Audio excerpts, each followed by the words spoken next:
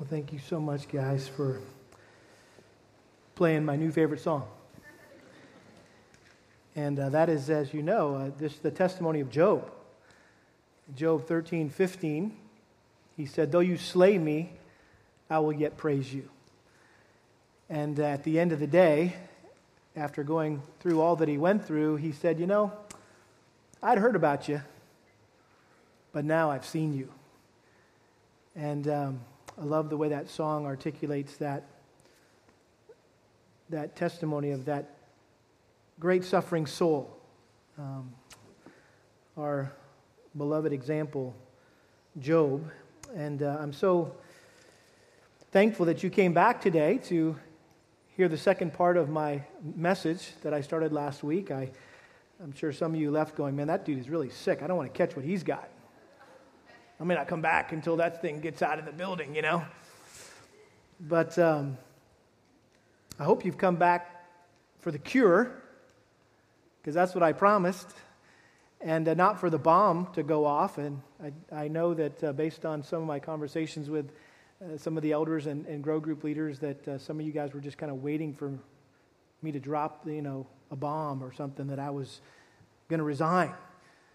And in fact, I had to apologize to one individual this morning and said, "Hey, I'm really sorry I freaked you out last week. That wasn't my intent at all. And as far as I know, just to reassure you, I'm not planning on going anywhere. You're kind of stuck with me." And some people, hey, just want to get out in the open, so you're not all sitting there going, okay, how long is he going to take before he tells us, this morning? Listen, some people, when they get hit by stuff like this, and by the way, we all have to sail in this sea at some point in life. And based on the encouragement that I got from so many of you last week, through your comments, emails, things like that, this is, there's plenty of you that have been sailing in this sea. You know this sea better than I do. And so thank you for your encouragement. And, sometimes we all deal with this stuff differently, and some people do pack up and leave. And others stay put and work through it where they're at. And I don't honestly know any other way of doing it. And if you haven't figured it out yet about me, I process things through preaching. Some people write songs, I write sermons. And so preaching is just a great exercise for me to process what I'm thinking, what I'm feeling, what I'm going through, and that's what you heard last week. And I know it's unsettling for some of you when you see your pastor wobble a bit, because pastors aren't supposed to wobble. They're supposed to always be a rock, right? And that might be because you've got me on a pedestal that I shouldn't be on, if that freaks you out too much last week. And but I just want you to know, by the grace of God, I'm going to be just fine.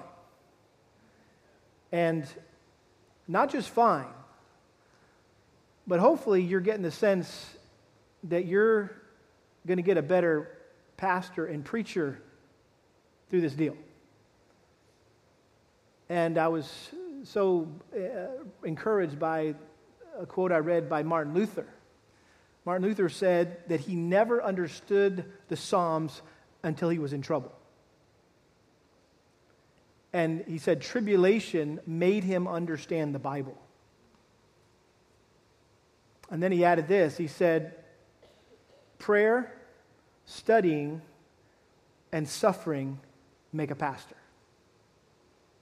And frankly, I don't know, and I've shared this with Kel and a few others, that I don't know that I've ever really suffered in life. I've had a pretty jaded, that's not the word. What's the word I'm looking for? Charmed. How's that? That's better. Not a jaded. I haven't had a jaded life. That's not the right word. I've had a very charmed life in many ways, and never really had to suffer too much. And so guess what? It's my turn. And so this is a good thing. And so I'm very excited to have you turn back to Psalm 42 with me and to share some more of the things that God's been teaching me and helping me understand that I thought I may have understood in years past as I read this psalm and meditated on this psalm, but it's just become so much richer, so much sweeter to me in these days. And so let me reread the psalm for you as we begin this morning. Psalm 42. As the deer pants for the water brooks, so my soul pants for you, O God. My soul thirsts for God, for the living God. When shall I come and appear before God? My tears have been my food day and night, while they say to me all day long, where is your God? These things I remember, and I pour out my soul within me. For I used to go along with the throng and lead them in procession to the house of God, with a voice of joy and thanksgiving, a multitude keeping festival. Why are you in despair, O my soul? And why have you become disturbed within me? Hope in God, for I shall again praise Him for the help of His presence. O my God, my soul is in despair within me. Therefore, I remember you from the land of the Jordan and the peaks of Hermon, from Mount Mizar. Deep calls to deep at the sound of your waterfalls. All your breakers and your waves have rolled over me. The Lord will command His loving kindness in the daytime, and His song will be with me in the night, a prayer to the God of my life. I will say to God, my rock, why have you forgotten me? Why do I go mourning because of the oppression of the enemy? As a shattering of my bones, my adversaries revile me, while they say to me all day long, where is your God? Why are you in despair, O my soul? And why have you become disturbed within me? Hope in God, for I shall yet praise Him, the help of my countenance and my God. Father, we thank you for your precious word, which is the way you provide us hope. And so as we meditate on this psalm this morning, I pray you'd fill our hearts with truth,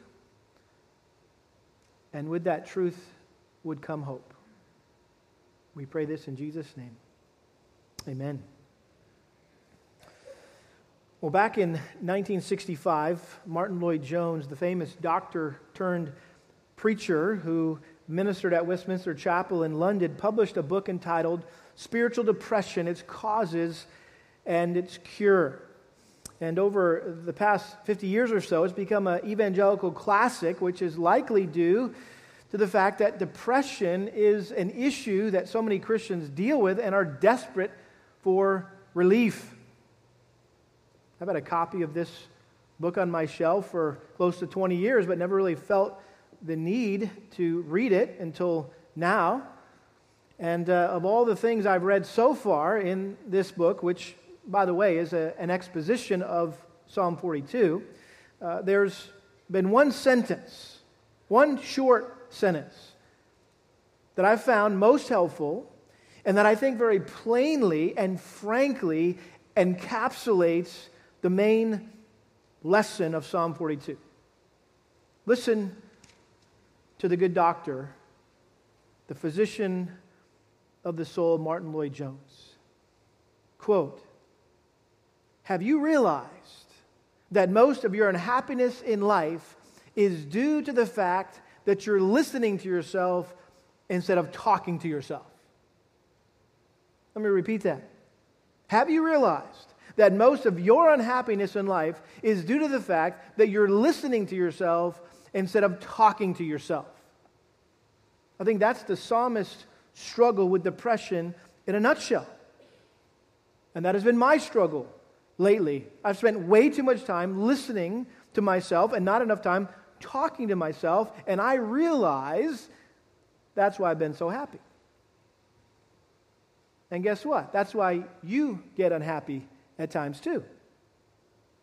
All of us go through seasons when the accumulated weight of the burdens and pressures and demands and disappointments of life bear down upon our souls and threaten to steal our joy.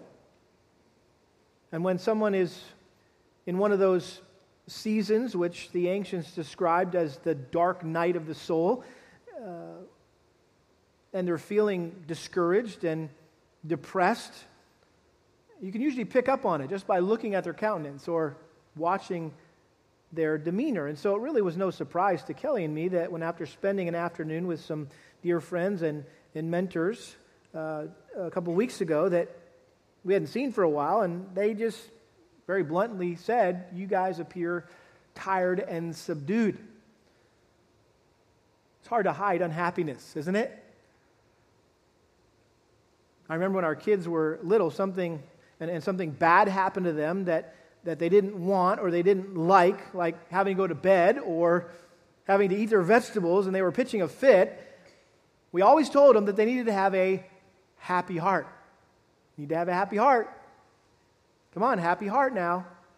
I know you're struggling, but you need to have a happy heart. Well, the longer I live and the more bad breaks and heartaches that I experience, the more I've realized that's a whole lot easier said than done. And ultimately, we're just a bunch of big kids.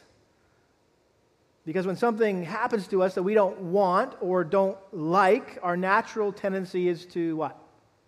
Pitch a fit. Only now it's a more adult version. Much more controlled, concealed on the outside, but definitely not a happy heart on the inside. And so rather than praising God and placing our hope in God, like He's commanded us, we protest, we complain about the troubles, the difficulties that He has ordained for our lives. And that's what the psalmist was doing in Psalm 42, at least for a good portion of the psalm. And as I mentioned last week, we don't know for sure who the author was or the occasion that inspired this particular song, but this could have been the personal experience of one of the sons of Korah. It's attributed to them, a maskil of the sons of Korah. They were the singers, they were the musicians of the tabernacle and the temple, and if that is so, it seems that this godly worship leader was feeling the effects of living in exile far from the place of worship in Jerusalem and was longing to be back in God's presence. But regardless of who the author is, it's obvious that he was experiencing some things he didn't want and didn't like. He was lamenting, he was complaining about a very troubling situation in his life, which caused him to be depressed, which caused him to be disturbed. And in this psalm, he shared the reasons why he was depressed and why he was disturbed, and he admitted that his heart was fluctuating back and forth between faith and doubt and hope and despair and joy and sorrow. And yet this psalmist shows us in the ups and downs of life how not to be controlled by our feelings or let our joy be dictated by our circumstances.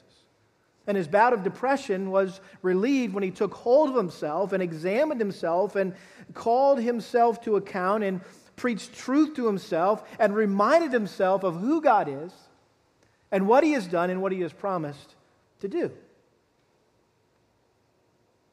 And so his spirits were lifted when he realized that, sure, there were plenty of problems in his life to cause him despair, but there were far more promises in God's Word to give him hope. And in the end, his confident trust in God is what soothed and steadied his wobbly soul amidst the tough times he was going through. I mentioned last week that this beloved psalm is a divinely prescribed, Spirit-inspired antidepressant for the downcast of soul. We all need a dose of Psalm 42 from time to time. We'll call it maskil. Kind of to rival Paxil, right? We'll call it maskil, and that's what it's referred to in its title, a maskil of the sons of Korah. In other words, a maskil was a psalm of instruction. It was intended to teach us, and so that means we can go to school on this psalm and learn how to respond whenever we find ourselves in an unhappy place in our lives. You ever find yourself in an unhappy place? Well, rather than following a strict exegetical outline, that just walks us verse by verse from 1 to verse 11. I've chosen to take a different approach, more of a topical or devotional approach to this psalm. And we began looking last week at how this text exposes both the causes and the cure for depression. The causes and the cure for depression. We see, first of all, the causes of depression in the stanzas, the three stanzas of this psalm, and also in the psalm that follows it, chapter 43, Psalm 43. We said last week originally was together in the manuscripts, Hebrew manuscripts long ago, and there's no title given to it as all the other ones are given a title, and there's a repeated phrase in Psalm 42 and Psalm 43, which indicates that these were to be considered together as a package. And so when you look at the three stanzas or verses in Psalm 42 and 43, we're talking about verses 1 through 4 of Psalm 42 and verses 6 through 11, and then also chapter 43, Psalm 43, verses 1 through 4, these three stanzas, you can discern at least three reasons why the psalmist was depressed and disturbed.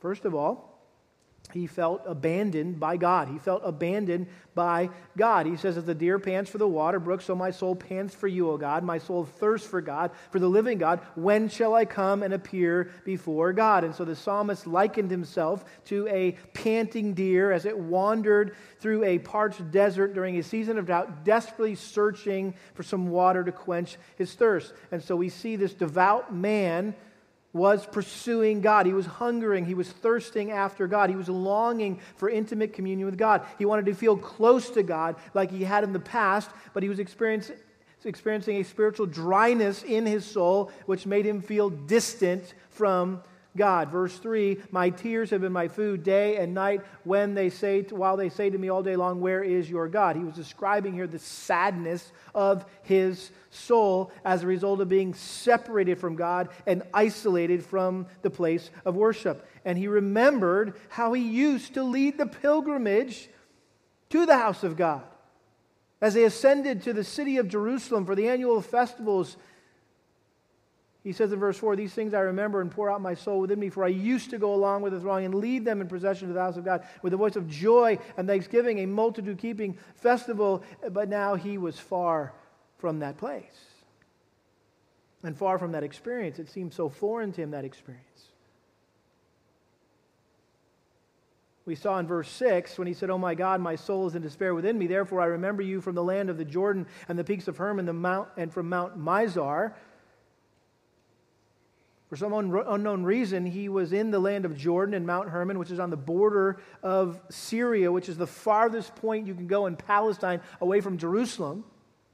And so he felt alienated from God, and what's even worse, he felt abandoned by God. Verse 9, I will say to God, my rock, why have you, what? Forgotten me. Why have you forgotten me?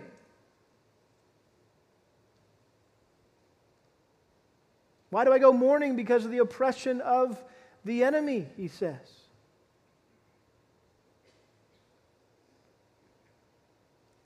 It appeared to him that his prayers had gone unheard and unanswered, and that for some reason God had rejected him. In fact, he actually says that in Psalm 43, verse 2, for you are the God of my strength. Why have you rejected me?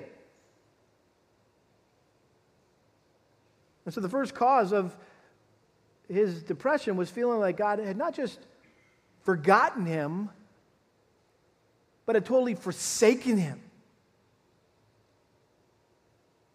He was a man who was sincerely longing for the presence of God, but all he felt was the absence of God. And there's nothing more depressing and disturbing than that. When you're seeking God's presence, but all you sense is God's absence. And so he was abandoned by God, or so he felt.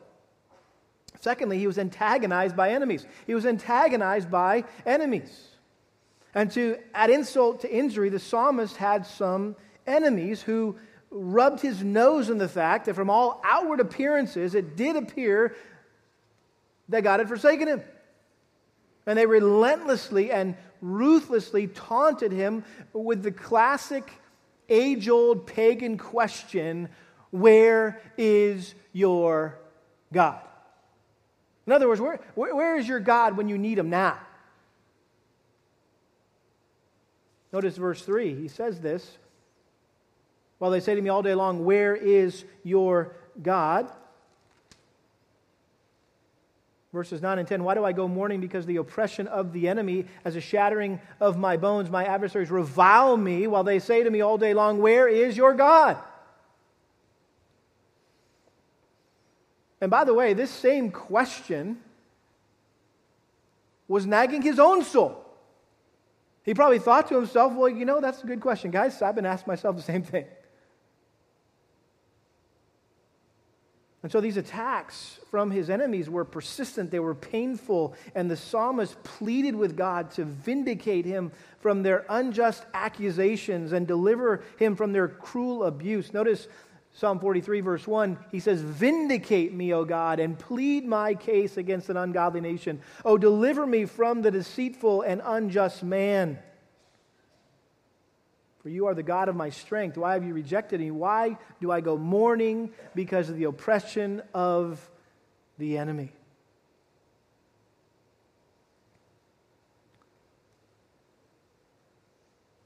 Few things are more discouraging and disturbing than to be falsely accused and maliciously slandered.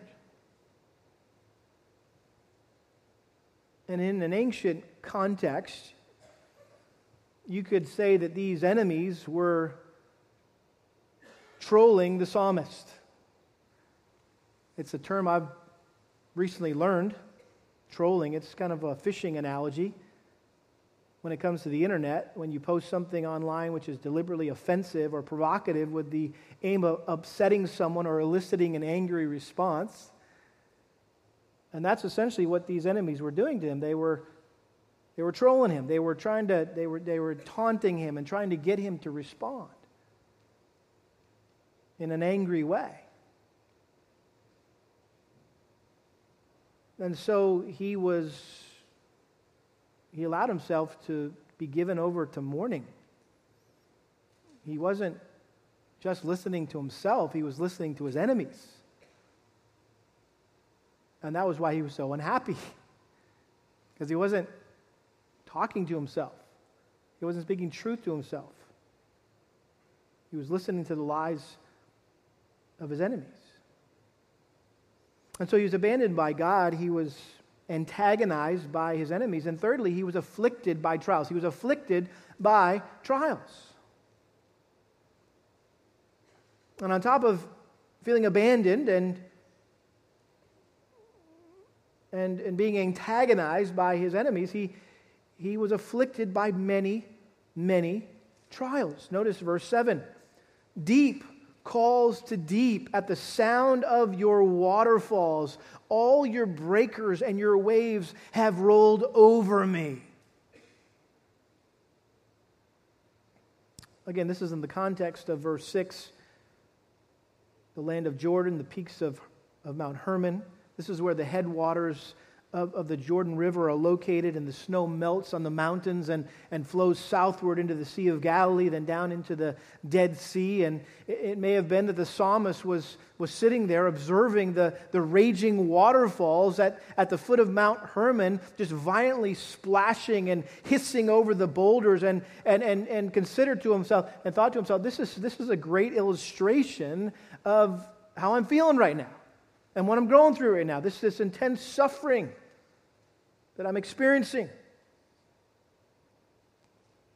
God kept pouring down on him one trial after another. He felt completely overwhelmed by this deluge of tribulation that God had sovereignly ordained for his life. And as wave after wave kept pummeling his soul, he felt like he was drowning in sorrow and pain. In fact, you can look at Jonah chapter 2, and Jonah uses the same language as the psalmist here in verse 7 after he had been thrown overboard and was drowning in the Mediterranean Sea. He cries out to God with these same words. I'm sure you've all been to the beach at one point in your life, and maybe you've had the pleasure of body surfing or actually surfing or boogie boarding, and it's all fun until you wipe out. And especially when a big set of waves is bearing down on you and you get pummeled by a wave, and so you're trying to gather yourself together and find the surface, and you get up to the surface and you're trying to stand up, and just when you do, boom, you get hit by another wave, and then you're trying to do the same thing, and you're trying to find your board or your whatever, and you get up again, and boom, you get knocked down again, and you have a hard time standing up and catching your breath. That's what it's like when we face trial after trial after trial in our lives. These breakers and waves continue to roll over us.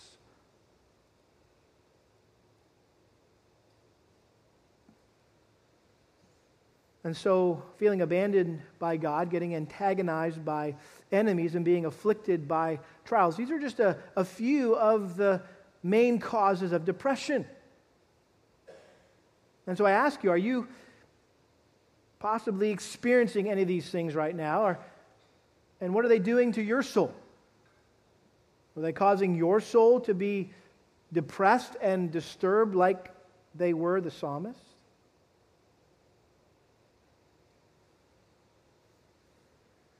Maybe it's not so much these things, but maybe it's simply the memories of former times or better days that's got you down.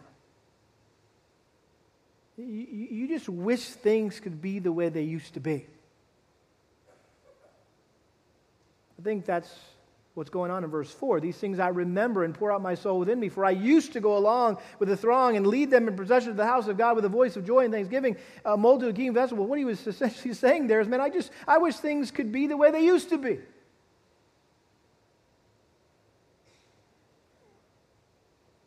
Now, sometimes looking back at the past, it's a good thing.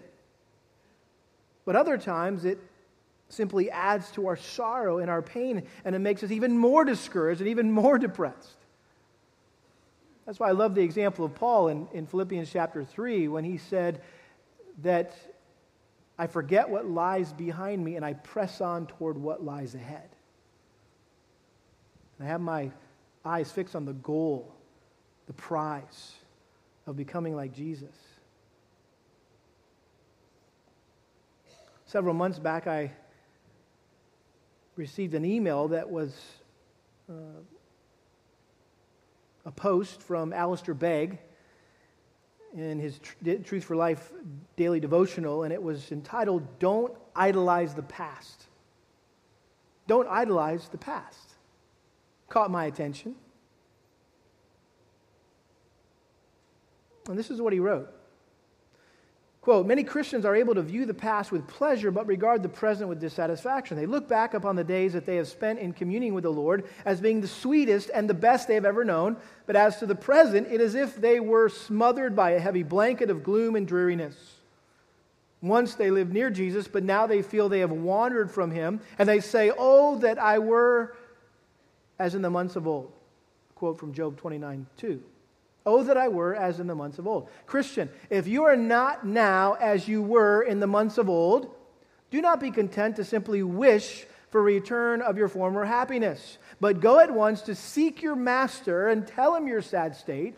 Ask His grace and strength to enable you to walk more closely with Him. Humble yourself before Him, and He will lift you up and allow you once more to enjoy the light of His countenance. Do not sit down to sigh and lament.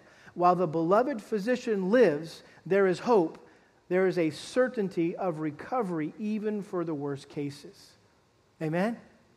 It's good advice, good counsel. And that quote from Alistair Begg primes our hearts for the second part of this psalm, and that is the cure for depression. The cure for depression. And as I pointed out last week, there are 3 identical verses in Psalm 42 and Psalm 43, and I'm convinced that what the psalmist repeatedly does and says in these 2 psalms reveals the cure for depression. Verse 5, "Why are you in despair, O my soul, and why have you become disturbed within me? Hope in God, for I shall again praise Him for the help of His presence." Verse 11, "And why are you in despair, O my soul, and why have you become disturbed within me? Hope in God, for I shall yet praise Him, and the help of my countenance and my God." And verse 5 of Psalm 43, "Why are you in despair, O my soul, and why are you disturbed within me? Hope in God, for I shall again praise Him, the help of my countenance and my God." It's starting to sound like a broken record.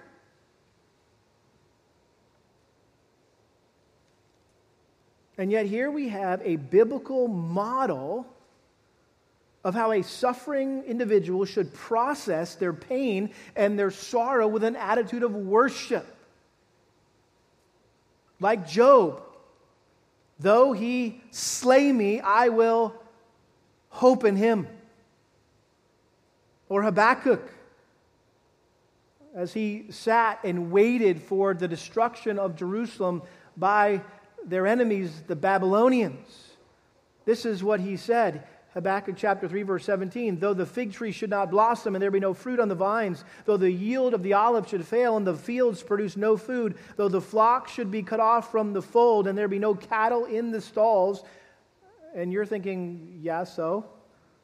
Well, if you were living in an agricultural community, society, and that's what was your livelihood, your survival was based on all those things, that was an indication of God's all those things were an indication of God's blessing in your life, you would be bumming too. And he said, "Even though all this stuff may not be happening, yet I will exult in the Lord. I will rejoice in the God of my salvation." Love that. And similarly here, we witness the psalmist doing something that might seem strange at first, and almost silly. I mentioned this last week. It's almost silly. It's so simple, and yet so profound. He was simply talking to himself. That's what he was doing. He was talking to himself. And we get to eavesdrop on the conversation that he had with himself. How cool is that? Now, this concept of talking to yourself may be new to you. It may sound weird to you. But it's something that many authors have written about over the years. Paul Tripp being one of them. And in a devotional that he wrote a few years back, he said this, and the title of this was "Talking to Yourself." Listen carefully to Paul Tripp. Quote, he says, "I find myself saying it all the time. When people hear it, they laugh, but actually, I'm being quite serious when I say it. Here it is. You ready? Here it is. No one is more influential in your life than you are, because no one talks to you more than you do. No one is more influential in your life than you are, because no one talks to you more than you do." He goes on to explain, you're in an unending conversation with yourself. You are talking to yourself all the time, interpreting, organizing, and analyzing what's going on inside you and around you. You may be talking to yourself right now about why you feel so tired. Or maybe you woke up this morning with a sense of dread and you're not sure why. Maybe your mind has traveled back to your distant past, and for reasons you don't understand, you're recalling events from your early childhood. The point is that you are constantly involved in an internal conversation that greatly influences the things you decide, say, and do. And then he asks this question: what do you regularly tell yourself about yourself, God, and your circumstances? Do your words to yourself encourage faith, hope, and courage, or do they stimulate doubt, discouragement, and fear? Do you remind yourself that God is near, or do you reason with yourself that given your circumstances, He must be distant? Here's the question. How wholesome, faith-driven, and Christ-centered is the conversation that you have with yourself every day? Do you remind yourself of your need? Do you point yourself once again to the beauty and practicality of God's grace? Do you tell yourself to run toward Him in those moments when you feel like running from Him? And then he repeats himself. He says, no one is more influential in your life than you are, because no one talks to you more than you do. And then he ends with this simple question: how well are you counseling yourself? How well are you counseling yourself? Listen, no one counsels you or preaches to you better than yourself. You're a better preacher to yourself than I am a preacher to you. And so we get to see and hear the psalmist's internal conversation, which can be divided into two parts. First, he interrogated himself, and then he implored himself. He first questioned his soul, and then he exhorted his soul. And I think these are the two steps to overcoming depression. These are the two things that we must do if we want to snap out of a spiritual funk. I have them written in your notes there on your outline. First of all is self-contemplation. Second of all is self-confrontation. Self-contemplation and then self-confrontation. Well, we could say this whole thing was a self-confrontation because you could interpret his question to himself, why are you in despair, O my soul, and why have you become disturbed within me, was more of a rebuke. Come on, soul, buck up. Why are you so bummed out right now? He could have been just kind of rebuking. It was maybe more of a rebuke than it was a sincere question, an honest question. I've chosen to take this as an honest question. Why are you in despair, O my soul, and why have you become disturbed within me? And at the risk of being morbidly introspective, which is one of the classic symptoms of depression, by the way, I think it's appropriate for us to do some healthy, honest introspection or self-examination. We need to examine and explore our souls and force ourselves to answer that nagging question, why am I so unhappy? You need to ask yourself, well, why am I so depressed? Why am I so disturbed? And it might be helpful to write down a list of the things that are causing you to despair, like the one I read to you last week. But once you've carefully evaluated why you're feeling down, you shouldn't just dwell on that list, but quickly take the focus off yourself and get it back on God. Why? Because depressed people tend to be self-consumed and self-absorbed. And as long as you keep focusing on yourself and your problems, you will keep feeling sad and stressed. But when you fix your eyes on God and remind yourself of all that you know to be true about Him, your hope and your peace and your joy will be restored. You see, the psalmist knew. He knew that his real problem was not that God had forgotten him. He knew better than that. The real issue was he had forgotten God. That was a real issue. And that brings us to the second step here, and that is self-confrontation. You have self-contemplation, but then you have self-confrontation. And in the midst of his despair, the psalmist confronts himself, he exhorts himself, he admonishes himself, he challenges himself to put his hope in God. Notice he says, why are you in despair, O my soul? Why have you become disturbed within me? Hope in God. That's the most important phrase in this entire psalm. If you were to boil this all down, that's it right there. Circle it, underline it, bracket it, star it, put arrows focused to it, set up a neon sign, whatever you got to do. Hope in God. And so if this is so important, we got to understand, what does it mean then to hope in God? We're going to tell ourselves to hope in God, but what does that practically mean?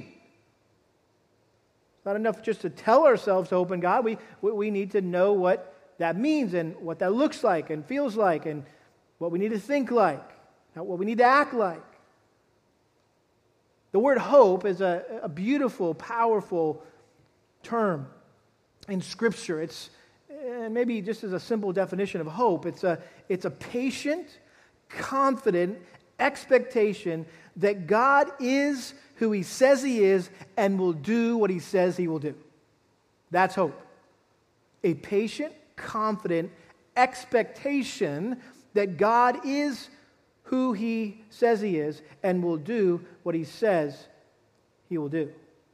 Maybe another way you could say this, it's a patient, confident conviction that God is who He says He is, and a patient, confident expectation that He will do what He says He will do. In other words, hope is trusting that God will act on our behalf in the future like He always has in the past.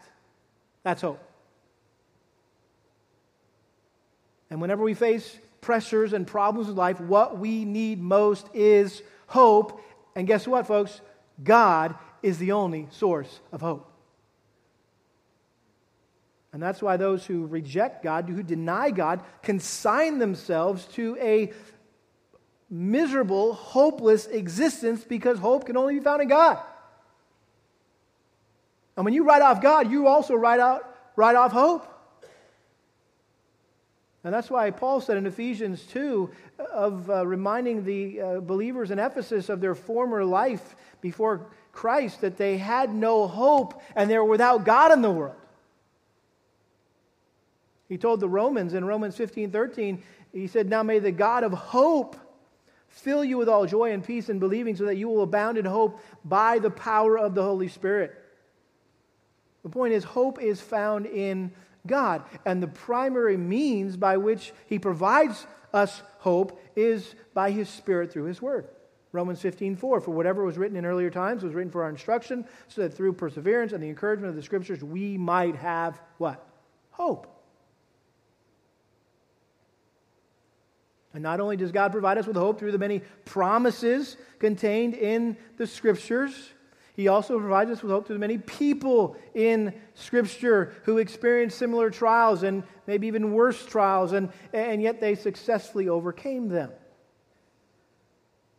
And the author of Psalm 42 is one of those people. And like the psalmist, we're all guilty at times of losing sight of God in the midst of life's pressures and problems. And listen, when we lose sight of God, we also lose what? Hope. When you lose sight of God, you lose hope. And so in order for hope to be restored, we need to take hold of ourselves and preach truth about God to our souls. You say, well, what are we to tell ourselves about God? Well, how about we just start with the attributes of God that are specifically mentioned here in this psalm, which provides some gracious gulps of air, if you will, for anyone drowning in a sea of despair. You need a gulp of air this morning? You feel like you're drowning?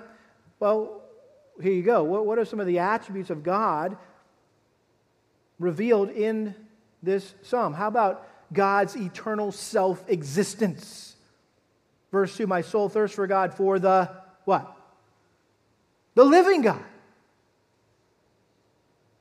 This is the fact that God is alive. There's a God. And He's always been there. He always will be there. And like Catherine, Martin Luther's wife, helping him snap out of his spiritual funk, and she shows up in the black dress, and he says, who died? And thinking she was on her way to a funeral, and she said, well, God died. And he said, well, you foolish woman, what are you talking about? And she said, well, by the way you're acting, I thought God died. What a practical application of God's eternal self-existence. That God is alive and well. And He's sitting on His throne. He hasn't gone anywhere. And that brings us to the second attribute. How about God's omnipresence? Verse 5. He says, hope in God, for I shall again praise Him for the help of His presence. When we say that God is omnipresent, we mean that He's what? Everywhere. And so you feel like, oh man, God feels so far away. Well, is that true? No. Where's God when I know? He's right here. Where He's always been. He's omnipresent. How about God's sovereignty? How about God's sovereignty? This is probably where I get the biggest breath of fresh air when I need a gulp of air is to meditate on God's sovereignty. Verse 7, deep calls to deep at the sound of your waterfalls, all your breakers and your waves have rolled over me. Guess what? He's not blaming God for all his problems. He's acknowledging the fact that, God, I know all these things are coming from your hand. You have sovereignly ordained these things for my life, for your glory, and for my good. God's in control. God's in control. And He's got this. Whatever it is, He's got it. How about God's love? Verse 8. The Lord will command His loving kindness in the daytime. Sometimes we question whether or not God really loves us. Well, how could this be happening? If God really loved me, He wouldn't let this happen to me. Well, don't question the love of God. Nothing, absolutely nothing can ever separate you from His love. How about God's immanency or intimacy? Verse 8, he says he prays to the God of my life. The God of my life. Not just somebody else's life, but my life. This is not just the God of the universe. This is my God. I have a personal relationship with God. He's the God of my life. We talk about God's transcendency, that He's just way out there, that He's beyond us, and that's true. But there's also an attribute of God called His immanency, which means His closeness, His nearness. The nearness of God is my what? Good. How about God's immutability? Notice verse 9, and I will say to God, my rock. Why is that such a good analogy of God? Because a rock is what? Stable and secure, and it never changes. You go find some big old boulder that's been there for hundreds of years, and you just push on that sucker all day, every day, for months, for years, and it will not budge. Listen, God does not budge. God does not move. God does not change. That's God's immutability. Your circumstances might be changing all over the place, faster than you can keep up with them, but guess what? God's not changing. He's the same. He's faithful. Maybe that's another way to put it. This is God's faithfulness. How about God's justice? God's justice. Psalm 43, verse 1, vindicate me, O God, and plead my case against an ungodly nation. O deliver me from the deceitful and unjust man. You might feel like you're being treated unfairly. This is just not fair. I don't deserve this. Well, guess what? God is fair. God is just. And you need to entrust yourself to Him who judges righteously. Don't revile in return. Entrust yourself to the Lord. How about God's omnipotence?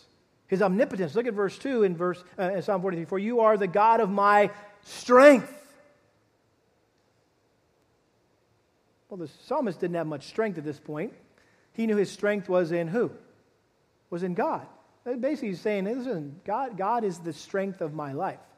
It's not my strength I'm talking about. It's His strength. This is talking about His mighty power, His omnipotence, that He has the power to do anything He wants, anytime He wants. And nobody can thwart His power. How about God's holiness?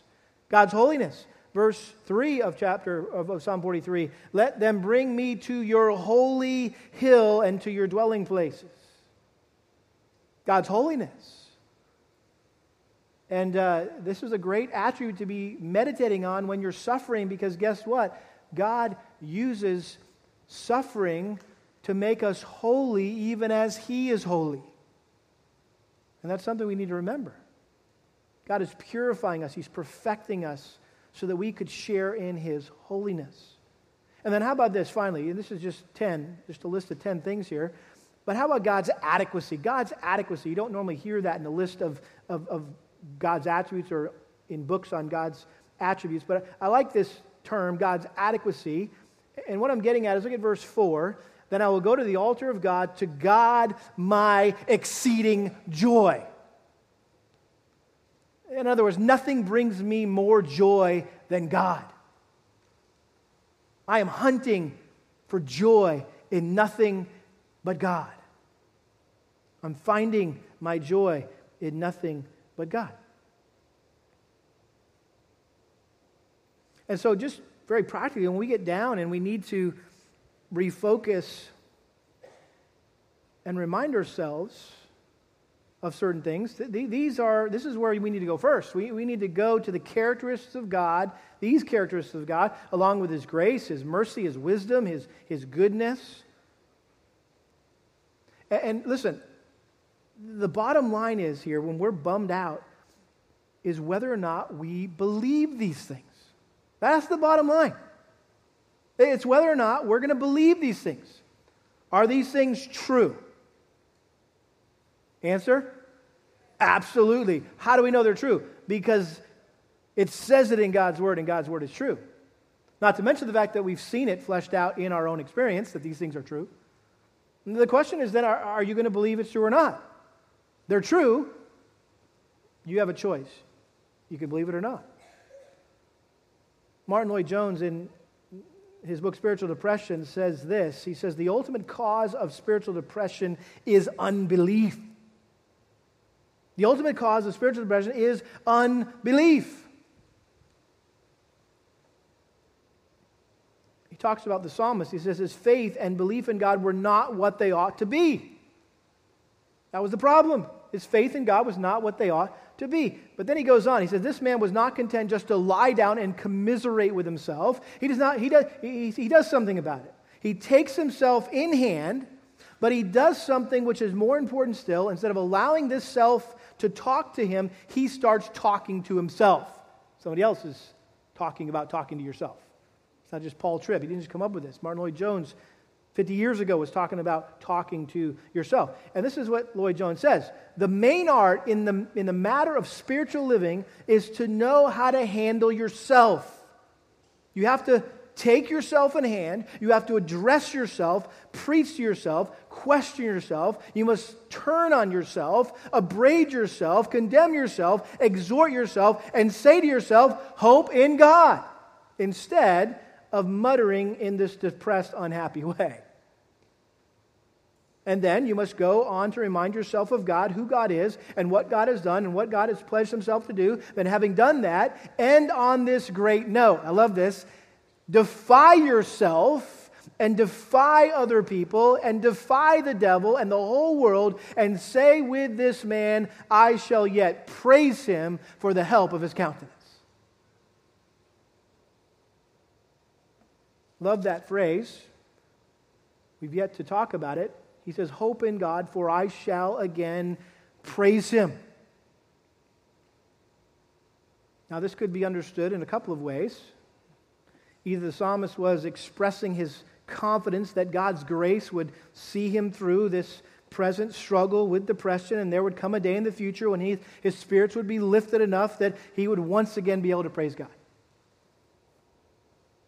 That might be true, but in light of the context of confronting and counseling himself, I think it's better to understand that the psalmist was telling himself at that moment to stop protesting and start praising God.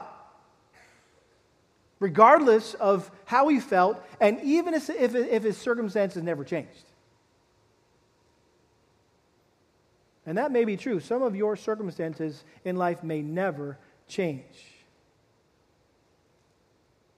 So if you're waiting around for your circumstances to change so you can start praising the Lord, you just better forget about that and just start doing it now. Amen?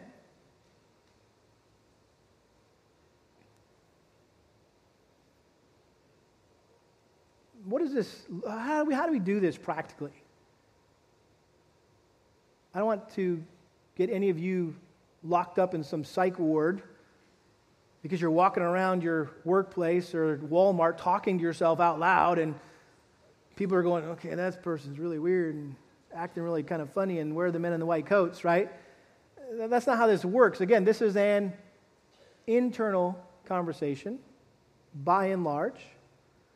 But notice verse 8, the Lord will command His loving kindness in the daytime, and His song will be with me in the night, a prayer to the God of my life. In other words, one of the practical ways to lift our spirits and to praise God is through songs and prayers. I think this is interesting. Have you ever noticed that your soul is rarely sad or stressed out when you're singing or praying? We sang some awesome songs already here this morning. And what a joy to sing those songs. I wasn't just sitting there going, oh man, I'm so bummed out, and man, I just have a hard time singing all this. And no, I want to sing this. This is bringing me joy. It's making me happy. This is what I want to believe and what I want to, how I want to live. And so we're singing and we're praying. And well, why is that when you're singing or praying, you're not usually depressed or disturbed? Why? Because you're not listening to yourself. You're talking to yourself, and you're thinking about God and not your problems.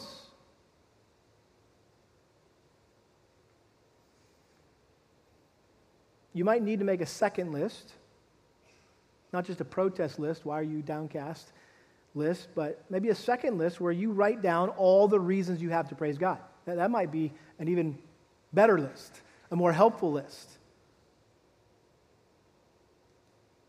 Listen, you may be struggling in your marriage.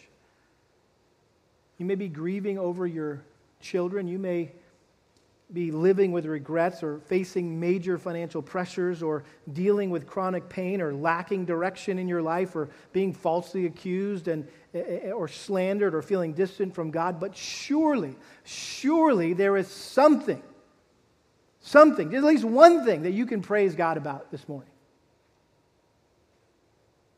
And so make a list of the things that you can be thankful for. And I would encourage you to compare your lists. Put your list side by side. Protest list, praise list. And I guarantee you there are going to be far more, you'll realize, so there's far more reasons for you to be glad than gloomy. Notice in Psalm 43, verse 3, again, this is a song, this is a prayer, this is an example of this song in the night, this prayer to the God of my life. Oh, send out your light and your truth. Let them lead me. Let them bring me to your holy hill and to your dwelling places. Then I will go to the altar of God to my exceeding joy, and upon the lyre I shall praise you, O God, my God. So what is he praying? He's praying for light. He's praying for truth. He's praying for joy. And I think the picture here is that as we're being escorted back into God's presence by reading and meditating on His Word and sitting under the preaching of His Word. What does Psalm 119, 105 says? Thy Word is a, what? Light unto my path. John 17:70, sanctify them by your truth. Your Word is truth. And so as you're being escorted back into the presence of God through the Scriptures, our souls will be restored and our countenance will be lifted. Psalm 19:7 says, the law of the Lord is perfect, restoring the soul.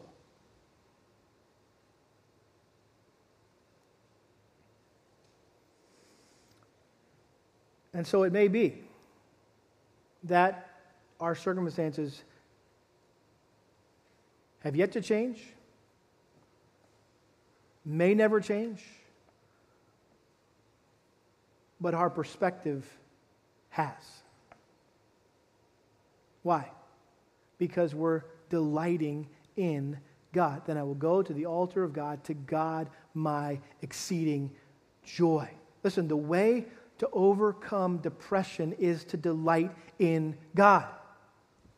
You say, well, what does that mean? It means that you seek and find your joy and your happiness in God and God alone. Listen, it is impossible to be depressed when you're truly delighting in God.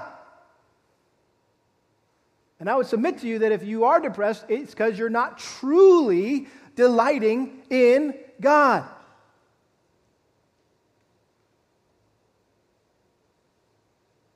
Now, I know that sounds strong, and let me provide some, hopefully, pastoral sensitivity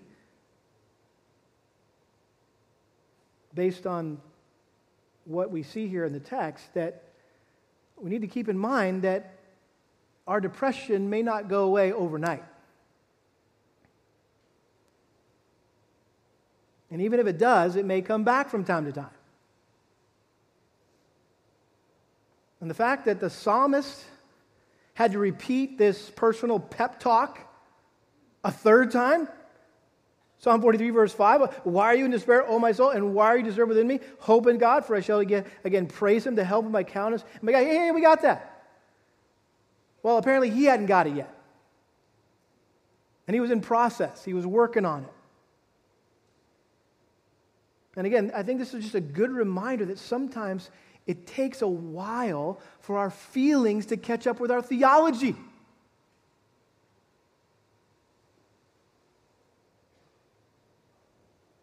Also, I think depression can quickly and easily return in response to a new trial or a fresh attack from our enemies. And so we need to be constantly talking to ourselves to combat our sinful tendency to throw ourselves a pity party when things don't go our way. Last week I said it really comes down to you can either throw yourself a pity party or you give yourself a pep talk. I don't know how to make it any simpler than that.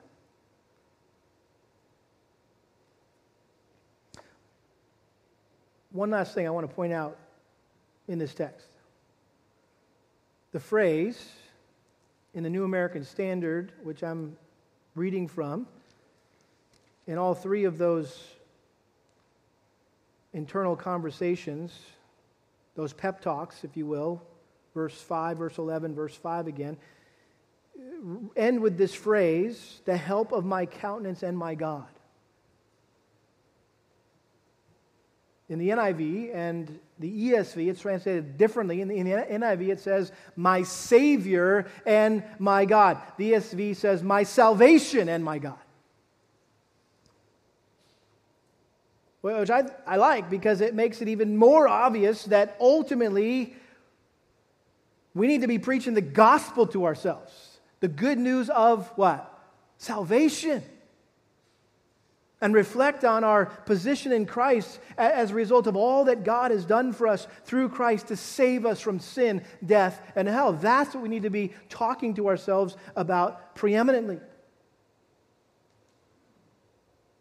And you can't read this psalm and not think of Jesus Christ, who is referred to in Isaiah 53 as a man of what?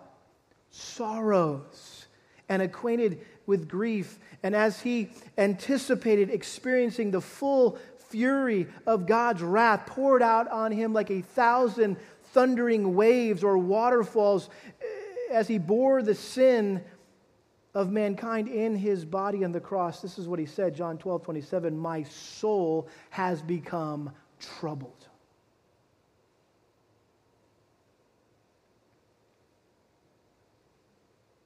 When Jesus hung on the cross, he was antagonized. He was abused by his enemies. He was afflicted, and he was abandoned by God. That's why he said, my God, why have you forsaken me? Listen, the psalmist felt forsaken by our Savior, or by God, but our Savior was forsaken. He was forsaken. He didn't just feel forsaken, he was forsaken. I just feel forsaken. You just feel forsaken. Jesus was forsaken by God. And he was forsaken by God so we could be forgiven. He bore our griefs and our sorrows when he died on the cross in our place. He was pierced through for our transgressions. He was crushed for our iniquities so that our souls would never have to be depressed and distressed in hell for all eternity. Amen? That would be the ultimate bummer, to say the least, putting it lightly.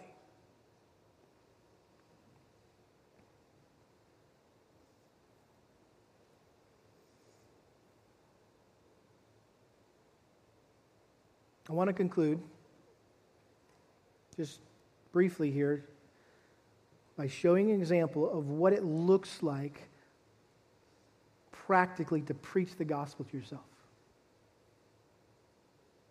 In just a few minutes, we're going to close by singing together one of the most beloved hymns of all time, the title of which I slightly altered to serve as a title for this sermon. Some of you may know the story behind it as well. With my soul, in the 1800s, a man named Horatio Spafford established a successful legal practice in the city of Chicago, and he was a close friend of D.L. Moody and other great Christian leaders of that era. And several months prior to the Great Chicago Fire in 1871, he had invested heavily in real estate along the shores of Lake Michigan, and his holdings were completely destroyed by the fire. A few years later, he desired a rest for his family, as well as wishing to assist Moody and Ira Sankey as worship leader in one of the campaigns they were putting on in Great Britain. So he scheduled a trip to Europe.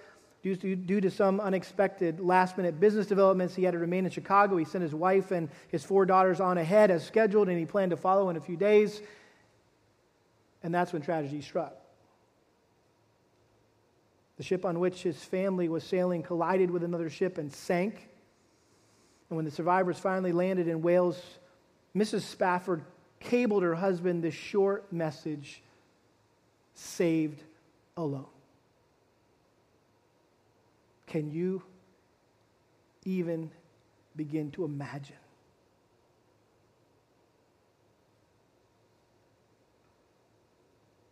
Shortly afterwards, Spafford left to join his bereaved wife. When he boarded the ship, he asked the captain to alert him when they reached the spot where the ship carrying his family had sunk. The captain graciously honored his request, and as Spafford gazed at the ocean where his beloved daughters had drowned, he penned these precious words: "When peace like a river attendeth my way, when sorrows like sea billows roll, whatever my lot, thou hast taught me to say, it is well with my soul. Though Satan should buffet, though trial should come, let this blessed assurance control that Christ hath regarded my helpless estate and has shed his own blood for my soul. My sin, oh, the bliss of this glorious thought, my sin, not in part, but the whole, is nailed to the cross, and I bear it no more. Praise the Lord, O my soul."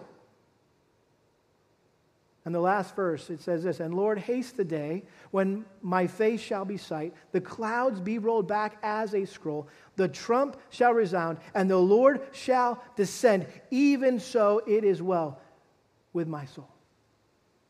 This is absolutely amazing to me. In the midst of this man's pain and sorrow of losing his precious daughters, instead of focusing on his own personal tragedy, he chose to focus on his personal relationship with Jesus Christ. He was referring to the redemption of Christ and the return of Christ. And listen, when we learn to find our joy in our relationship with Christ alone, then nothing that ever happens to us can steal our joy. And no matter what happens, we are able to say with confident conviction, "It is well with my soul." And so when a trial strips us of our health or our wealth or takes away a loved one, we discover, as Spafford discovered, that we can rejoice in the fact that God has saved us. And if that's all we got to praise Him for and thank Him for, that is enough. That is more than enough. It's more than it'll ever be necessary, that God has saved us. But there's more, that He is in the process of conforming us into the image of His dear Son, Jesus. And this sometimes sad and painful process we call sanctification will culminate when He returns and we see Him face to face. And from that glorious moment on, we'll never, ever again experience any dark nights of the soul, because He will wipe away every tear and relieve every pain and erase every sorrow and fear, and nothing but thankfulness will fill our hearts. One more quote I've got to read from one of the most helpful books I've read in the last few weeks. It's called The Mission of Sorrow by Gardner Spring, who was a pastor back in the 1800s of a small church in New York area, New York City, I believe. And he writes this book, The Mission of Sorrow. What is the purpose of sorrow? What is sorrow accomplishing in our lives? And the last chapter, this whole thing builds and builds and builds and builds to the last chapter, he titles No Sorrow There. And he writes about how God uses sorrow to fit us for heaven. And when we finally get there, we'll look back and marvel at why He sovereignly ordained every trial in our lives and how He lovingly sustained us through every pain and sorrow. And this is what he writes. Work with the Old English. Oh, what adoring, what humble thankfulness will then take the place of the restless and depressed and murmuring spirit with which they so unsubmissively endured their trials in the present world. When those ransomed spirits, that's you, that's me, we're the ransomed spirits, weary of the conflicts of earth, rest under the tree of life, and there at the feet of the enthroned Lamb reflect upon the way they have been led through the wilderness and look down upon the agonies of that eternal pit from which they have been rescued, that's hell, how can it be otherwise than that a deep and everlasting sense of their unworthiness and ill desert should add to the fullness of their gratitude and joy? In other words, we're just going to realize we are so unworthy, we are so undeserving. He said this, oh, that I could direct the eyes of the mourner upward. That's you, that's me. If you're mourning, if you're sad, oh, that I could direct your eyes upward, and in these hours of darkness, bid your heart rest on that blessed world where in a few short hours, all who fear God and love His Son will meet in holier and more intimate fellowship, not to recount their own sorrows, but to tell of Him who came to the humiliation of the manger and the agonies of the cross to rescue them from endless weeping and infinite despair. Let's pray. Father, thank you for the gospel of Jesus Christ and how that is what ultimately gives us hope and gives us joy in life. Lord, I pray that we would recognize this morning that all of our earthly sorrows and suffering are really light, they're momentary, in light of the surpassing greatness of the glories that will be revealed to us when we're in heaven. And so I pray that you would be gracious to continue to grant us endurance as pilgrims in this wilderness we call the world, and that you would just give us a greater longing for heaven in our trials, we pray, and through our trials and because of our trials, and that we would be better suited for heaven because of all that we experience here on this earth. Thank you that because of the cross, we can all say this morning, it is well with our soul. I pray this in Jesus' name. Amen.